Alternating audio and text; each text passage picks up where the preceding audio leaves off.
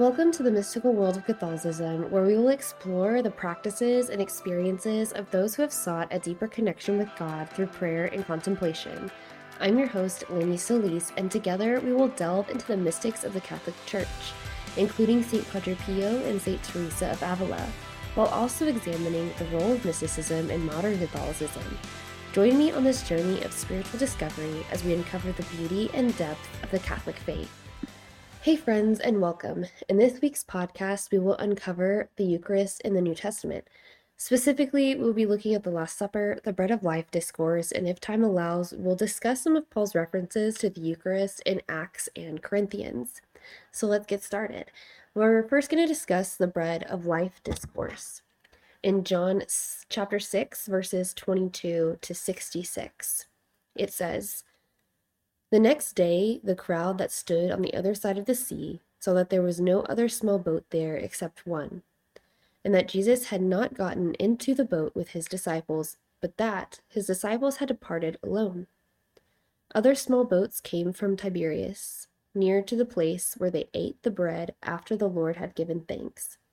So when the crowd saw that Jesus was not there, nor his disciples, they themselves got into the small boats and came to Capernaum, looking for Jesus. And when they found him on the other side of the sea, they said to him, 'Rabbi, when did you get here?' Jesus answered them and said, 'Truly, truly, I say to you, you seek me, not because you saw signs, but because you ate some of the loaves and were filled. Do not work for the food that perishes, but for the food that lasts for eternal life, which the Son of Man will give you. For on him, the Father, God has set his seal.' Therefore they said to him, 'What are we to do so that we may accomplish the works of God?' Jesus answered and said to them, 'This is the work of God, that you believe in him whom he has sent.' So they said to him, 'What then are you doing as a sign so that we may see and believe you? What work are you performing? Our fathers ate the manna in the wilderness, as it is written, he gave them bread out of heaven to eat.'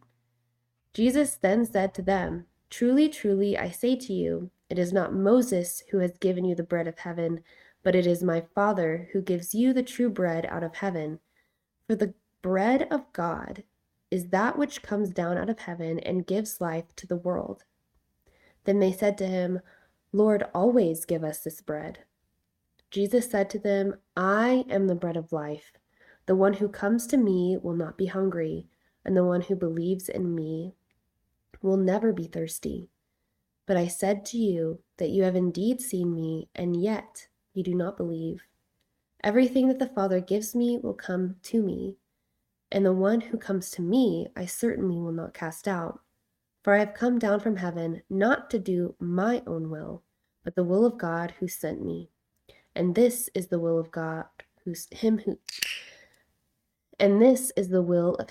sent me, that of everything that he has given me, I will lose nothing, but will raise it up on the last day. For this is the will of my Father, that everyone who sees the Son and believes in him will have eternal life, and I myself will raise him up on the last day.' So then the Jews were complaining about him because he said, 'I am the bread that came down out of heaven.' And they were saying, 'Is this not Jesus, the son of Joseph, whose father and mother we know? How does he now say, I have come down out of heaven?' Jesus answered and said to them, 'Stop complaining among yourselves. No one can come to me unless the Father who sent me draws him, and I will raise him up on the last day. It is written in the prophets, and they shall all be taught of God. Everyone who has heard and learned from the Father comes to me. Not that anyone has seen the Father except the one who is from God. He has seen the Father. Truly, truly, I say to you, the one who believes has eternal life. I am the bread of life. Your fathers ate the manna in the wilderness, and they died. This is the bread that comes down out of heaven, so that anyone may eat from it and not die. I am the living bread that came down out of heaven. If anyone eats from this bread, he will live forever. And the bread which I will give for the life of the world also is my flesh.'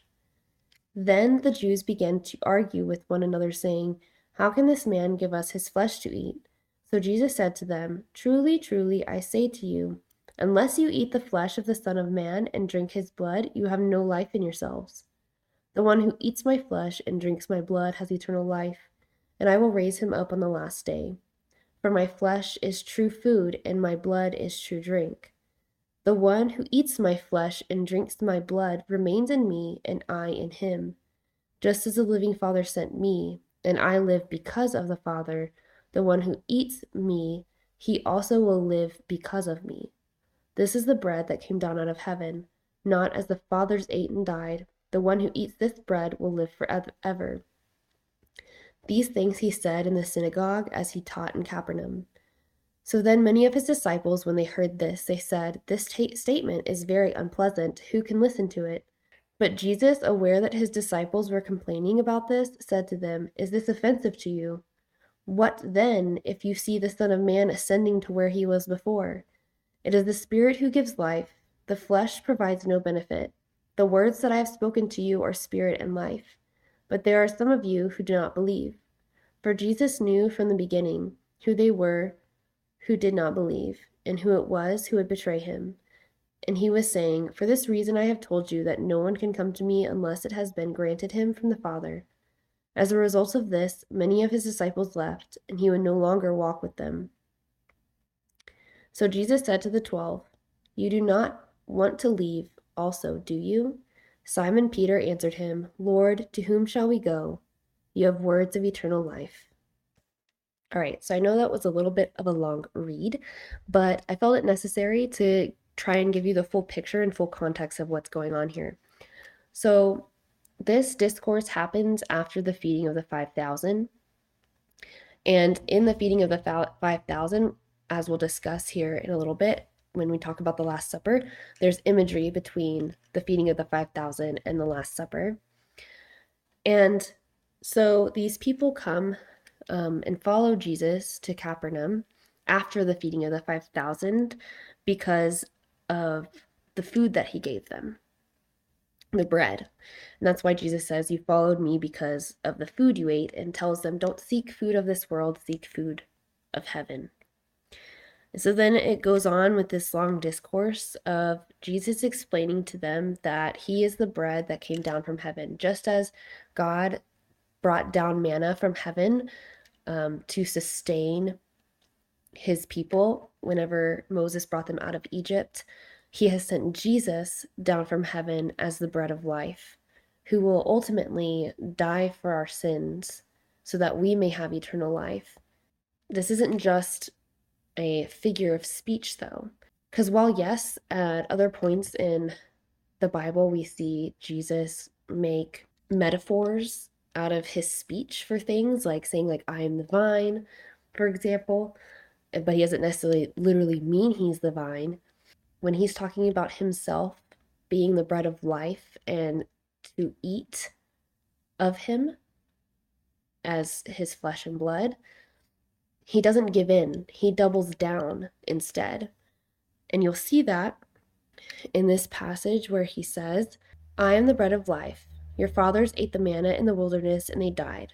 This is the bread that comes down out of heaven, so that anyone may eat from it and not die.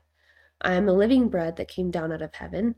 If anyone eats from this bread, he will live forever. And the bread which I will give for the life of the world is also flesh. Truly, truly, I say to you, unless you eat the flesh of the Son of Man and drink his blood, you have no life in yourselves." So that's one double down. "The one who eats my flesh and drinks my blood has eternal life, and I will raise him up on the last day." Second double down. "For my flesh is true food, and my blood is true drink." Third double down. "The one who eats my flesh and drinks my blood remains in me, and I in him." That's four separate times that he is doubling down and hammering in this concept of us partaking of his body and blood. And he doesn't mean it as a figure of speech, because not only does he use a different word, a different Greek word for the word eat here. So normally the word eat in Greek would be the word phago, which means to just eat or consume. Here he uses the word trogo. And trogo is more of a action in that it almost describes chewing. So it means more like to chew, to gnaw. So it's a much more raw and actionable word than to just mean like consume something, which he may have used if he was trying to be figurative here, right? Like if he was trying to say that we are to consume the words that he's saying, to consume his word. Which I'm sure that, yes, there's an underlying context here that we are to consume the word of God. Of course we are. We're supposed to read our Bibles and consume his word. But he's also being literal here of to literally eat his flesh and drink his blood. And we can see that he's being literal, or at least that the people he's speaking to are taking him literally, because then after this, it says that many of the disciples heard this and said, "This statement is very unpleasant. Who can listen to it?" And Jesus, being aware of that his disciples are complaining, he asked, "Is this offensive to you? What then if you see the Son of Man ascending to where he was before?" Basically saying, this may be offensive to you, but I'm telling you the truth. What will happen if you don't believe me and yet you'll see me ascending? What then? Later on in John 6:66, it says, "As a result of this, many of his disciples left and would no longer walk with him." And then he turns to his disciples and asks them, "Are you going to leave me also?" And Peter answers him, "Lord, to whom shall we go? You have the words of eternal life." So Christ loses disciples over this because they are taking him literally. And we could say a little, oh, like maybe it's not about what he's saying, but that he's claiming that he's God. Well, it's describing them as disciples. So these are already people that are following him because they believe he's the Messiah. So that's not necessarily why they're leaving. They already believe he's the Messiah. They're leaving him because of what he's saying. He's telling them that they have to eat his flesh and drink his blood. I'm sure the reason being is because this seems to human non-understanding ears like cannibalism. And even in the early years of the church, surprise, surprise, pagans didn't like that early Christians were saying that they ate flesh and drank blood because it was cannibalistic from their viewpoint. But if we understand the differences in cannibalism and the Eucharist, they're quite different. Cannibalism usually involves eating the flesh of a dead person whose body, runs out. Christ, while human, yes, he's also divine in nature. And once he rises from the dead, he is transfigured. In that way, Christ is not dead, but living flesh. His flesh and blood don't run out, ever. And also, we are not consuming his flesh and blood in that form of flesh and blood, if that makes sense. So while, yes, the bread and the wine are transformed into his body and blood, visually and taste-wise, we are not receiving it in that manner. Its outward appearance or accidents is still bread and wine as far as its appearance goes and in its taste. And another thing to note is that with cannibalism, that which you're eating is only sustaining you bodily. So it feeds the body. The purpose of the Eucharist is not to feed the body. The Eucharist, Christ's flesh and blood, feeds the soul. So questioning the Eucharist, questioning Christ's true presence is nothing new. This is something that even modern Catholics struggle with. Only a third of Catholics believe in the true presence of Christ's body, blood, soul, and divinity in the Eucharist. And that's not entirely surprising, considering that it's so mystical in nature. It's difficult for us to wrap our minds around on how can this be. But early Christians didn't have a word for what we receive in the Eucharist as far as how it happens. For us, that term is transubstantiation for Catholics, meaning that the substance is transformed into the body and blood of Christ. They didn't have that word yet to put on it, but they still believed anyway because God said it would be so. They understood that through the Eucharist, they were able to participate in a union that Christ was calling them to unite ourselves with Him in His singular sacrifice on the cross, and to unite ourselves with Him, body, soul, mind, everything, to let Him into our hearts. It is the most intimate you could be as a Catholic with Christ, to receive Him in the Eucharist into your body. So let's continue on. I love the Bread of Life discourse, so I apologize for spending a lot of time on it. But let's continue on to the Last Supper. So let's look at 3 different gospel readings of the Last Supper. We're going to look at Matthew, Mark, and Luke. So let's look at Matthew chapter 26, verses 26 to 30. Now, while they were eating, Jesus took some bread, and after a blessing, he broke it and gave it to the disciples and said, "Take, eat, this is my body." And when he had taken a cup and given thanks, he gave it to them, saying, "Drink from it, all of you. For this is my blood of the covenant, which is being poured out for many for forgiveness of sins. But I say to you, I will not drink of this fruit of the vine from now on until the day when I drink it with you new in my Father's kingdom." And after singing a hymn, they went out to the Mount of Olives. Now let's look at Mark chapter 14, verses 22 to 26. While they were eating, he took some bread, and after a blessing, he broke it and gave it to them and said, "Take it. This is my body." And when he had taken a cup and given thanks, he gave it to them, and they all drank from it. And he said to them, "This is my blood of the covenant, which is being poured out for many. Truly I say to you, I will not drink of the fruit of the vine again until the day when I drink it new in the kingdom of God." And after singing a hymn, they went out to the Mount of Olives. And now let's look at Luke chapter 22, verse 14 to 20. When the hour came, he reclined at the table, and the apostles with him. And he said to them, "I have eagerly desired to eat this Passover with you before I suffer. For I say to you, I will not eat it again until it is fulfilled in the kingdom of God."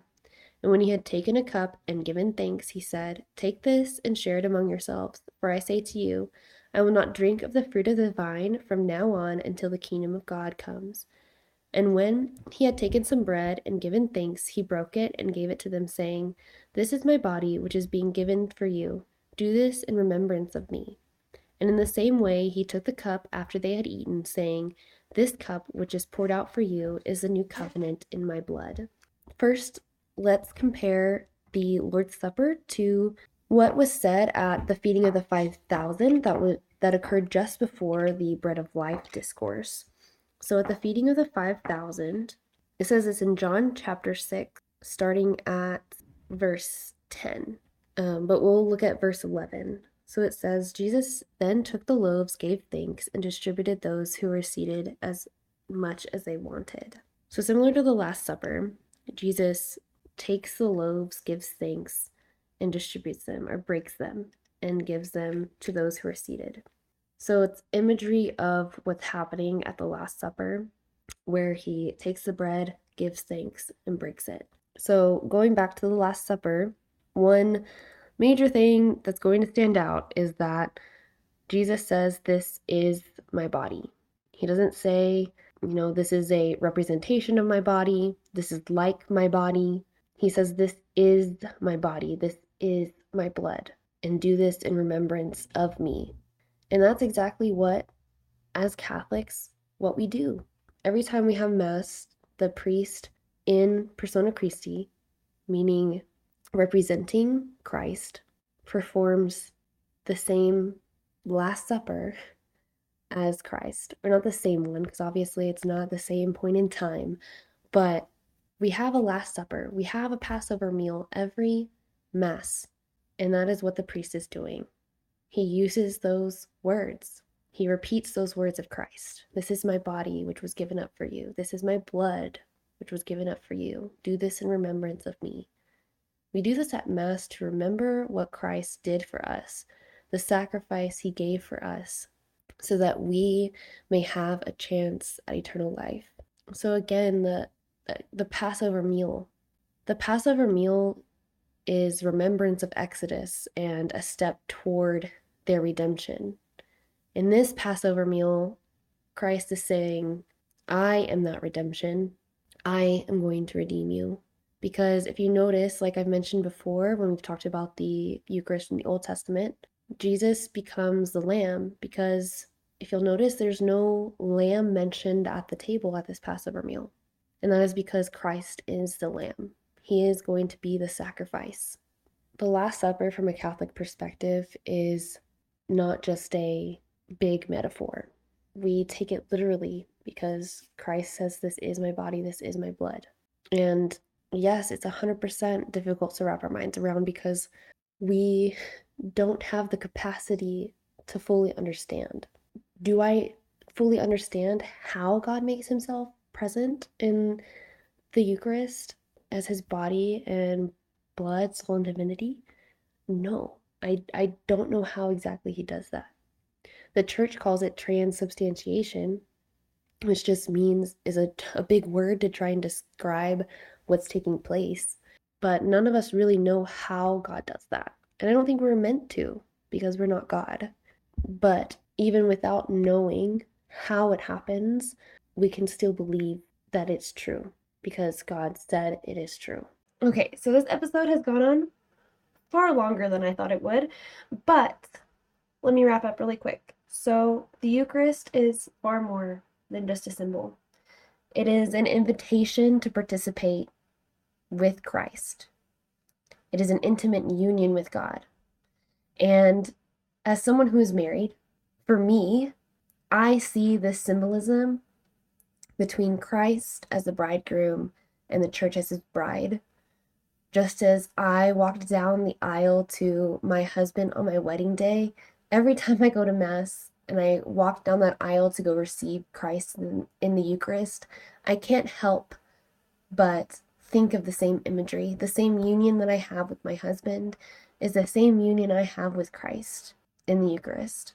And that's just so loving to me that God would do that for me, give me this gift of himself in the Eucharist. So next time you're receiving the Eucharist at Mass, if you're Catholic, think about that. Think of, what am I bringing to God now in this moment? What can I offer up to him? How can I invite him into my life in receiving the Eucharist? All right, so that's going to be it for this week. We will put a pin in Paul's epistles for next time. And if you would do me a big favor and share this episode with a friend or follow and leave a review, I would greatly appreciate it. You could also check out the Etsy shop at The Mystical Catholic. This podcast also runs on your support. So if you're interested in other ways to support the podcast, you could check out the Patreon page at patreon.com/Mystical World of Catholicism. I'm working towards getting a better setup so you can have a studio quality listening experience. Your support also helps keep the website and production costs going. So thank you again for being here with me, hanging out with me. I truly appreciate having you as a listener, and I will see you next time. May the peace and light of Christ be with you always.